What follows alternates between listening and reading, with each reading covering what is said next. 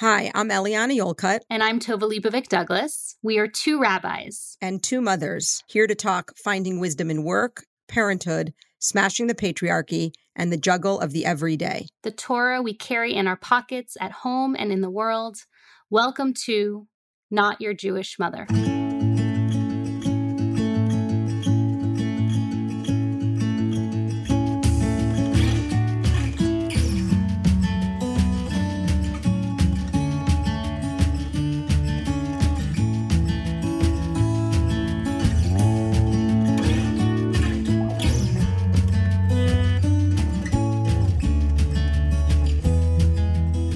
Welcome, listeners. Season 2, episode 2. Very symmetrical. I love that. I love symmetry. It helps with my tendencies. So that makes a lot of sense to me. Symmetry. Yes. We're so glad to be back with you here this second season for our second episode. And I'm really feeling a lot of juggling of balls in the air, Tova. You too, I think, right? Oh my gosh, this is the most intense time. I feel it. Yeah, I really think when we start school and the high holidays all fall at the same time and work gets started again, also obviously the pandemic, I think everybody feels it. So we're with you, listeners. I want to share a story, Tova, with you. Can I? I have not told you this story offline, so it'll be really fresh for you. Ooh, so it's not a pre-planned thing like we usually do. No. Okay, yeah. We usually maybe have mentioned the story, but Great. I've been talking to my kids a lot about, they had their first day of school yesterday. Let me start there. And when they came to the car, I said, first things first, I want to hear 3 things that happened at school today that were, in your mind, good things before we get to any complaining. So I've been really trying to focus on wins. That's by way of saying I've really been trying to motivate myself, Tova, but also the kids to first start with the positive before we get to the complaining. I'm taking notes, listeners, because I need this lesson. Keep going. Sorry. Mostly because I need it for myself, but also because I want to help them see the world that way, really, in the end. So today I want to share a story that I think is about a win. It's about a win for me. It's about a win for them. And it's about a win for Jewish institutions. We were sitting at dinner, the kids and I. My wife was not home from work yet. And we were having dinner with each other. And we actually had my parents on FaceTime, which is a pretty common occurrence because my parents love to talk to my kids. And it often is a good time. The only time my kids will sit still to actually talk on the phone is during dinner. And something came up. I actually don't know what started the conversation, but something came up about pronouns. What are your pronouns? And my daughter, Ayla, and I got permission to tell this story because they're old enough now that I need to ask their permission, said, "Oh, Ima, when we were at Camp Ramah and I was in jewelry making, the first day of my chug, that's a little group that for the week that when they sign up for activities, the teacher, when we went around and said our names, we were also supposed to say our pronouns." And a lot of kids, some kids, Ima, didn't know what that meant. But I know what that means because I know from some kids at Milton, that's the school that they go to. And I know from so-and-so mentioning some friends of ours who have children who were born of one biological sex and have a different gender identity. And she went on to explain this. My mom asked a bunch of questions and she was very astute and insightful and thoughtful. And then we went around at dinner. And my mom said, "Well, what are your pronouns?" And we all went around and said our pronouns. And I felt so much joy listening to her describe this in a very typical way, as if this was a part of her everyday life.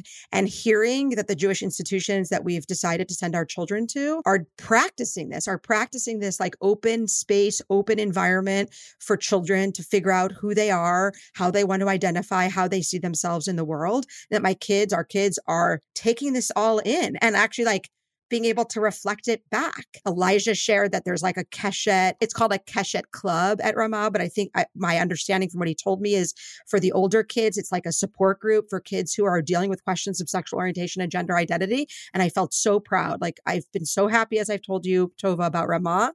And it is like another win for Camp Ramah, another win for my children to be a part of institutions where this is happening and these conversations are going on. And I like, it changed the entire experience of dinner and the entire transition to teeth brushing and bedtime, which, Tova, I don't know about your house, but it's not a pleasant one usually in our house. And it really was amazing to feel so moved by not just who they are in the world and who my kids are and how open they are to these conversations and ideas, but also that the institutions that we've picked to send them to and to affiliate with are like really practicing the kinds of values that are important to us. And I wanted to share that because it was like a win. Total win. That is so profound. I'm just so happy to hear that. Thank you so much for sharing that with me. It's heartwarming, heart-opening to know that spaces that maybe once long ago would not have had such opportunities for conversations like that and like this. And the fact, I know your mom and I know how wonderful she is. And I know your children and how wonderful they are. And I'm just imagining that scene. And really, I think the word that comes to mind is profound. It's really profound. And I'm really, really glad you shared it with all of us. It felt profound in the moment. So, and also, can I just give a shout out to Ramah Palmer, Camp Ramah, New England? Of course. And its director and staff who just did an unbelievable job in this way, but it also on always. But I remember seeing the Keshet label when I drove them in to drop them off on the sign, thinking like, I wonder what that means. Like, I know they did training with Keshet, but like, does that actually trickle down to the children? And I'm happy to say that it does. Yes. Well done, Jewish institutions moving into, it's good when we can do that, right? Yes. Well, that's why. That's why. It's important to identify the wins when you're critical a lot, which I definitely am. Yeah. Is a challenge for me. And so I'm identifying a win and celebrating it. Yeah, I'll take that too. Awesome. Well, Aliana, I'm reflecting and realizing, I know we talked a little bit about this, how this season, because the high holidays are so early this year, and it literally coincides with school starting, which is really a balagan for both of us. Balagan means little crazy making for all of us, that we made the, I think, wise decision to release these episodes every other week right this moment so that we can make sure to deliver the best possible content that we can deliver in our limited time, right? So I'm grateful for that. And I'm also reflecting that what we're going to talk about today, we're going to sort of lean into high holidays in general. And I think that just means that it's going to be released, after Rosh Hashanah. Yeah, it's going to be released right in between Rosh Hashanah and Yom Kippur, right? That liminal space between. Yeah. Exactly. So just as like a note to like both of us, I was just realizing that. I don't know if you realized that. You probably did because you're usually a couple steps ahead on those logistics before me. But I realized that as I'm about to talk. So I'm just going to be mindful of that as we talk about this. And so here we are in the high holiday season, really the pinnacle moment, right? For all of us as Jews in this calendar time, in this ritual year. And yet again, we are here and things are yet again not normal. We are in another year with many places going partially like hybrid virtual or completely virtual. Different synagogues and communities are making a variety of decisions for their communities that are really quite astounding and hard and challenging. And also, it's just making us think over here, how do we gather? How do we gather as the world has upended the way that we normally gather? I've been asking myself, and I know, Eliana, you've also been asking this question, what does it mean to gather? What is the point of prayer? I'll just mention that article that we were talking about. Yeah, definitely. Definitely do, though. Don't read this article, people. Yeah, we really don't want more clicks on the article. So don't click on it. But it's, the title. Can I say the title? No, we don't want to say that. We don't want to say that. Well, you can if you want. I just, it's so offensive. Even the title is offensive. Yeah. So maybe if I say the title, people won't want to read it. Okay, good. Go ahead. Okay. Our Bodies Are Shuls is the title. We don't want to give it so much air, but what the article unearthed for us, and I'll speak for us, and I hope that's okay. Yeah, do. Yeah, definitely. Is the question that we have been asking, Eliana, right, for a very long time, which is really like, how can we find ways to gather and to celebrate and mark these high holidays times and to pray when the world really is completely different and there's a pandemic and there's safety involved and we are responsible for one another as a collective to make sure that we are morally and ethically committed to making sure that people are safe in whatever way we can, and all the ways that we do with vaccinations and masks and distance and perhaps going virtual even for some of us. So I guess we wanted to have this conversation of just really tackling from our personal standpoint of how we're really marking these holidays, but also generally just going and zooming out into this broader question of what is this? What is this thing that we do? And how can we do it in a time in which we are doing it differently? And so I'm just opening with all those questions, Eliana, and whatever kind of comes to the surface for you, please, I would love to hear where you are at right now. Yeah, I think I'm like, where I'm at is not in a good place, Tova. I mean, our synagogue has been open in some capacity now for most Shabbat mornings for a number of months. And it feels like even just the sort of notion of gathering feels so fraught. And even though I'm not a person who, like, once I make the decision to go somewhere, even during COVID, I feel like, okay, this is my choice. And like, I feel confident in the decision, even though there is some risk involved. But the gathering itself feels to have fundamentally changed. And I'll just say not in a good way. Right. Can you say more about that? Or yeah, I don't want to cut you off, but no. It's a conversation. It's been very hard to identify. Like, I don't really know. It feels sad. Uh-huh. And someone said to me, a congregant of mine who I really respect, she said to me, it's because Kiddush just doesn't exist. And I said, what do you mean? And she said, well, like the touch point for people, even for introverts, was that like you got to see people that you cared about at Kiddush and like talk to them. There's a custom to gather together and eat. But most synagogues have not reinstituted that because obviously the danger of eating together is pretty big for COVID. And so, because you have to remove your masks and all of that. Zooming out, are you going to synagogue regularly and feeling this? Yes. Great. Okay. Yeah. Helpful. And I think that like thinking about the high holidays, which is already, in my opinion, and I don't know if you feel this way, Tova, so I would be curious, a very hard time to feel like we're gathering in a typical way. In other words, like when I'm the rabbi officiating, I feel connected to the community. But when I attend the high holidays as a participant, I find it very difficult because it's so big. I feel overwhelmed and it doesn't feel the same for me as it would on a regular week. And on top of that, I'm already feeling disconnected from gathering because it just feels so hard. Everything about it feels hard, awkward and disconnected. So our synagogue is not allowing children inside. There's a tent outdoors. And so we will go there on the second day of Rosh Hashanah and also for part of Yom Kippur. On the first day of Rosh Hashanah, we're attending a smaller non-synagogue based gathering of a friend and a colleague of mine in her backyard because it felt so bad last year to be on Zoom or to be on virtual. Like I didn't feel connected at all. I did all the things. I put on my prayer shawl. I had my prayer book, my special prayer book for the high holidays. I did it all. I made the space nice. We created a warm environment to sit in together. And it just felt like nothing, like empty. And I worry about what gathering will become or what gathering has become. And how do we reconnect to the things as communities that make gathering a profound, complex, spiritual, social, emotional experience? And I don't know, I don't foresee right now being able to come back to that anytime soon. And it feels like a loss for me. Yeah, I hear that.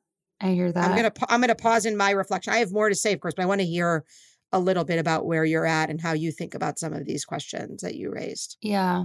I mean, what you said resonates very deeply for me. In some ways, I think what I've done is like a little disassociative work that is like not great all the time, but in some ways can be helpful in moments of real sense of loss. Because I think there is a sense of loss that I'm feeling as well, especially in the second year. For instance, last year, it felt sad and I was really apprehensive about it, but I worked really hard, I think, with Austin to sort of build for the moment, and I'm less motivated to do that this year. And I think it's just because the word that comes to mind is I feel bereft, you know? And when you were talking, something that sort of came to my mind is, and I think I mentioned it in the questions earlier, I'm asking the question of like, what is the point? And not what's the point? Like, I don't care about it, but really, what is like, if we distill purpose, exactly.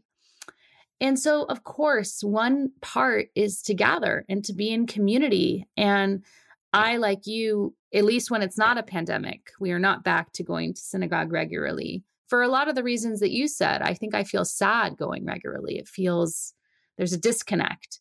And also I have some, COVID fears that are like underlying always.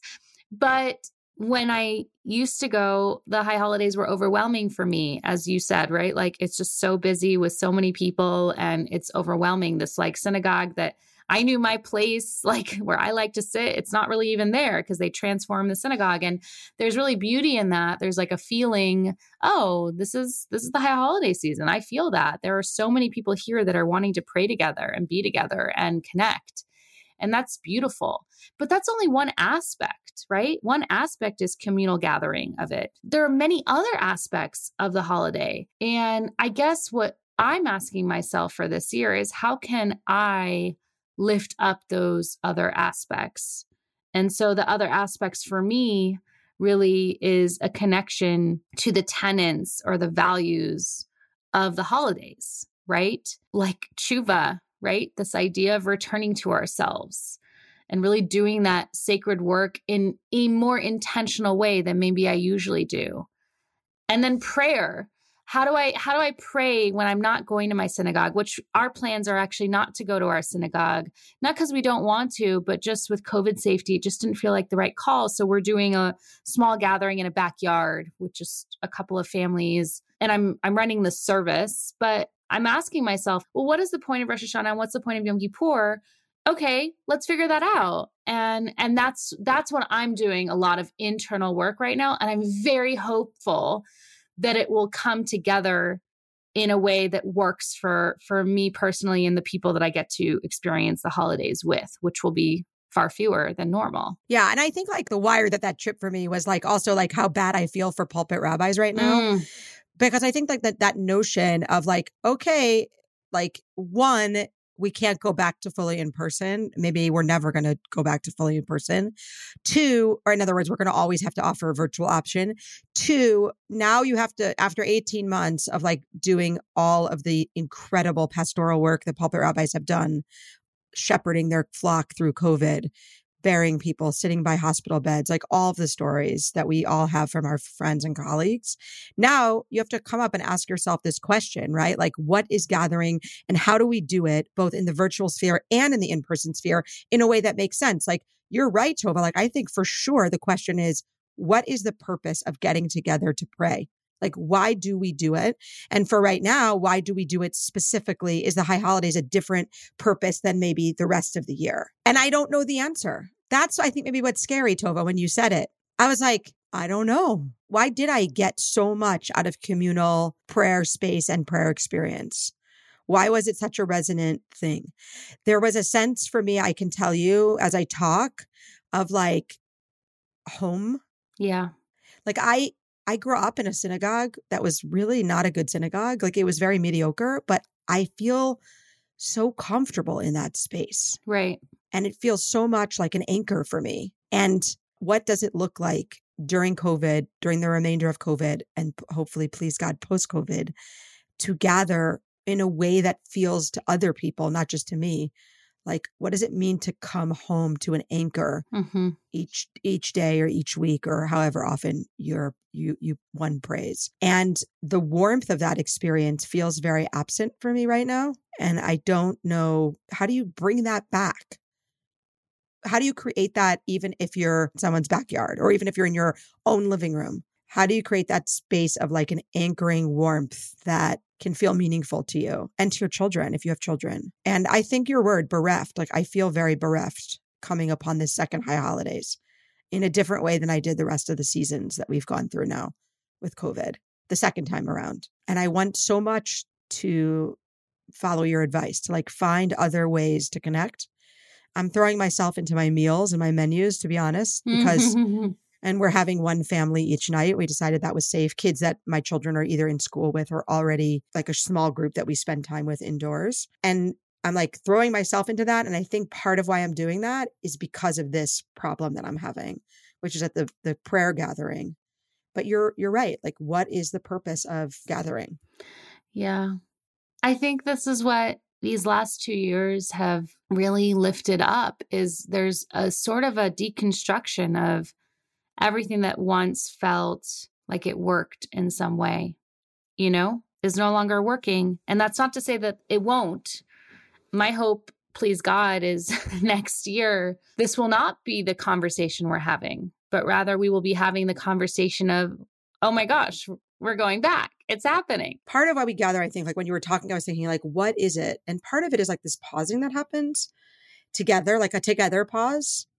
And in the together pause, I wonder, like, is there a word, Tova, that like will be your clarion call word for the high holidays for you? Like, if you can't go to services, is there a prayer that you love that you're really going to like miss and want to just read on your own, or a prayer that's like, or a single word from the liturgy, from the prayers, or just from the season that you're going to hold on to during this time? I'm just curious. Like, I know you don't like on the spot questions, but like, is there something? I'm getting better at the on the spot. Yeah, for sure. I mean, I feel like for Rosh Hashanah, at the bare minimum, that shofar is going to be really important. Yeah. Right? Like it's always important. It's a big primary, event, but it's now actually that call from that shofar. That's kind of everything for me right now. I need to hear that shofar and I need to hear it and I need my soul to take it in and I need to feel it and I need to wake up. I think additionally, there's certain like tunes, which this is really interesting to me. While I do, appreciate and love our liturgy and I know it, I'm finding myself nostalgic for melodies or the sound of the high holidays. And that's really interesting to me because I don't think that I would have thought that, like that's not something I think about consciously, but that's what's coming to the surface. And so like, we're going to be doing Avinu Malkeinu because yeah, of course. I need that. I need the words, but I really need what's behind the words. And so that those are some that are coming to mind. There are more. I actually just did a list yesterday of the ones that I really want to make sure we're doing. But those are the ones that are like, if you're asking me on one foot that comes to the surface, those are the ones. And what about you? Is there one or two that really are speaking? I have one or two that are always speaking to me. And there's a lot of God language in the high holidays. Oh, yeah. Which I'm sure for many of our listeners is hard for me. I'm very, very, I know this will surprise you, Tova, very drawn to. The two that kind of go hand in hand is Yodea Kol Nistarot, the God who knows all of our secrets, and Bochen Levavot, who explores our hearts, who like is an investigator into our hearts. And the knowledge for me that there is the Holy One out there knowing the true me, like the ultimate me, is not scary. It's like incredibly comforting. As a person who doesn't always feel so well understood or known by people in my life, like it's really helpful for me. And I feel like, especially now and during this what feels like a very difficult season, it feels really powerful to be anchored by that idea. And so even though I'm not going to get to have the prayer experience that I maybe want, I'm going to try to hold on to those words just to remind myself that that doesn't go away, even when we can't gather in the way that I wish we could. That's where I'm at. I love that. I feel like we have more to talk about on this topic. And so I'm excited to continue the conversation and in our next one go maybe to like reflecting on how it was in some way. I would really like us to do that. If it's okay, I'm going to wisdom Torah, pocket of Torah, however we want to label it these days. Would love it. Would love to hear it. Part 3, as we say. Yes, part 3. Hit it. It's the third act. I've been really thinking, and Eliana, I know you have been thinking about this as well, how Rosh Hashanah in particular is this holiday for women, of women, by women, that it's really the womb and woman holiday. And it's really touching me this year. And I didn't bring this up in our conversation because I wanted to share it in this moment. But I would say that value that we were talking about, right? That value of what the holiday is, that is what's coming to the surface over and over again. I think I spoke about my connection and love for the new moon and Rosh Chodesh at some point, like the new month. And Rosh Hashanah is the ultimate the ultimate holiday of the new moon, right? It is the start of the year. It is the birth of the year. It is the day that the world was created, the day the world was birthed. And as a result, if we look and explore the many aspects, and I won't even get to all of them because it'll be way too long of a talk, but I want to just highlight some. I want to highlight that we get to read about Sarah and Hagar on this story, two women who are deeply connected by the fact that they both end up partnering with Abraham in different ways. Sarah is married to Abraham. Sarah is barren, and I don't like that word barren, but I'm just using the word because that's what our text says. But she's unable to conceive a child. And so she has Hagar, her closest person really at the time. You know, a maidservant is the label, but really I would argue when I read the text, she is actually probably the closest person to Sarah, an intimate person in her life, who then conceives a child with Abraham, Ishmael. And the story goes, Sarah eventually has her own child with Abraham, Isaac, and she gets very angry and she sends Hagar away. And in that sending away, it's a very cruel moment. But Hagar has like this very deep, profound connection to God in this like desperation, and is saved when she sees angels. It's a beautiful story. One should read it in the text. But here we have again, women, Sarah, Hagar. So I'm just lifting those women up, and we could have judgment and feelings and critique about this story. And yet here they are, two women dealing with really a sense of loss and a sense of desire to connect to, I would argue, life. We also read about Hannah, who ends up being the mother of Samuel, but really is, again, a woman who's not able to conceive a child and is desperate for a child. It says in the text that she goes up to the Temple Mount as this fierce woman. That's what I like to say. And her name, Hannah, means grace, from Chen. And she goes to the Temple Mount and she prays. And it says that her lips move, but nothing comes out. She's kicked out because the priest is like, you're like a drunken woman. Get out of here. And yet that woman is actually the model for how we're supposed to pray. But here we have, again, another woman, Hannah. And I would argue not even just another woman, but a woman that is wanting desperately to be a mother, who is yearning for life. The final one I'll put out is the shofar that we blow. There is a story that goes for, you know, what are these sounds? What do they mean? What do they signify? And of course, there's one story that it signifies, the Trua signifies King Sisera's mom. King Sisera was a king. He was going into battle, and I won't get into the specific story, but there is this line where his mother is waiting by a window for him to return, knowing that her son is actually likely to fall in battle and not return. And her wails mirror the wails that we hear, the cry from the shofar. And I think what this all says to me, you know, I like to say that our tradition is made by men for men to be reinterpreted by more men. And I struggle with that. But here we have a holiday that I think our sages, our rabbis knew that this was not a holiday made by men for men to be reinterpreted by men, but rather it was a holiday that only, if we're talking about the birth of the world, if we're talking about life, the only characters that can be lifted up really, truly are women and mothers. And I think that this holiday is a holiday that we are lifting up the womb and life. And I want to lean really hard into that because we don't lean enough into that truth. So for this Rosh Hashanah, I'm just wishing us, and this high holiday season really, the ability to sort of yearn and crave and feel the desperation and the love for life. Because I think that's what this holiday teaches us over and over and over again. And I'm wishing all of us a Shana Tova, a Gemar Chatima Tova, and you, Eliana, especially, just wishing it to be sweet and joyful and full of life. That's what I want for us. Right back at you. I love that, Torah. It reminds me of the word rechem for womb, right? From the word compassion. Yeah.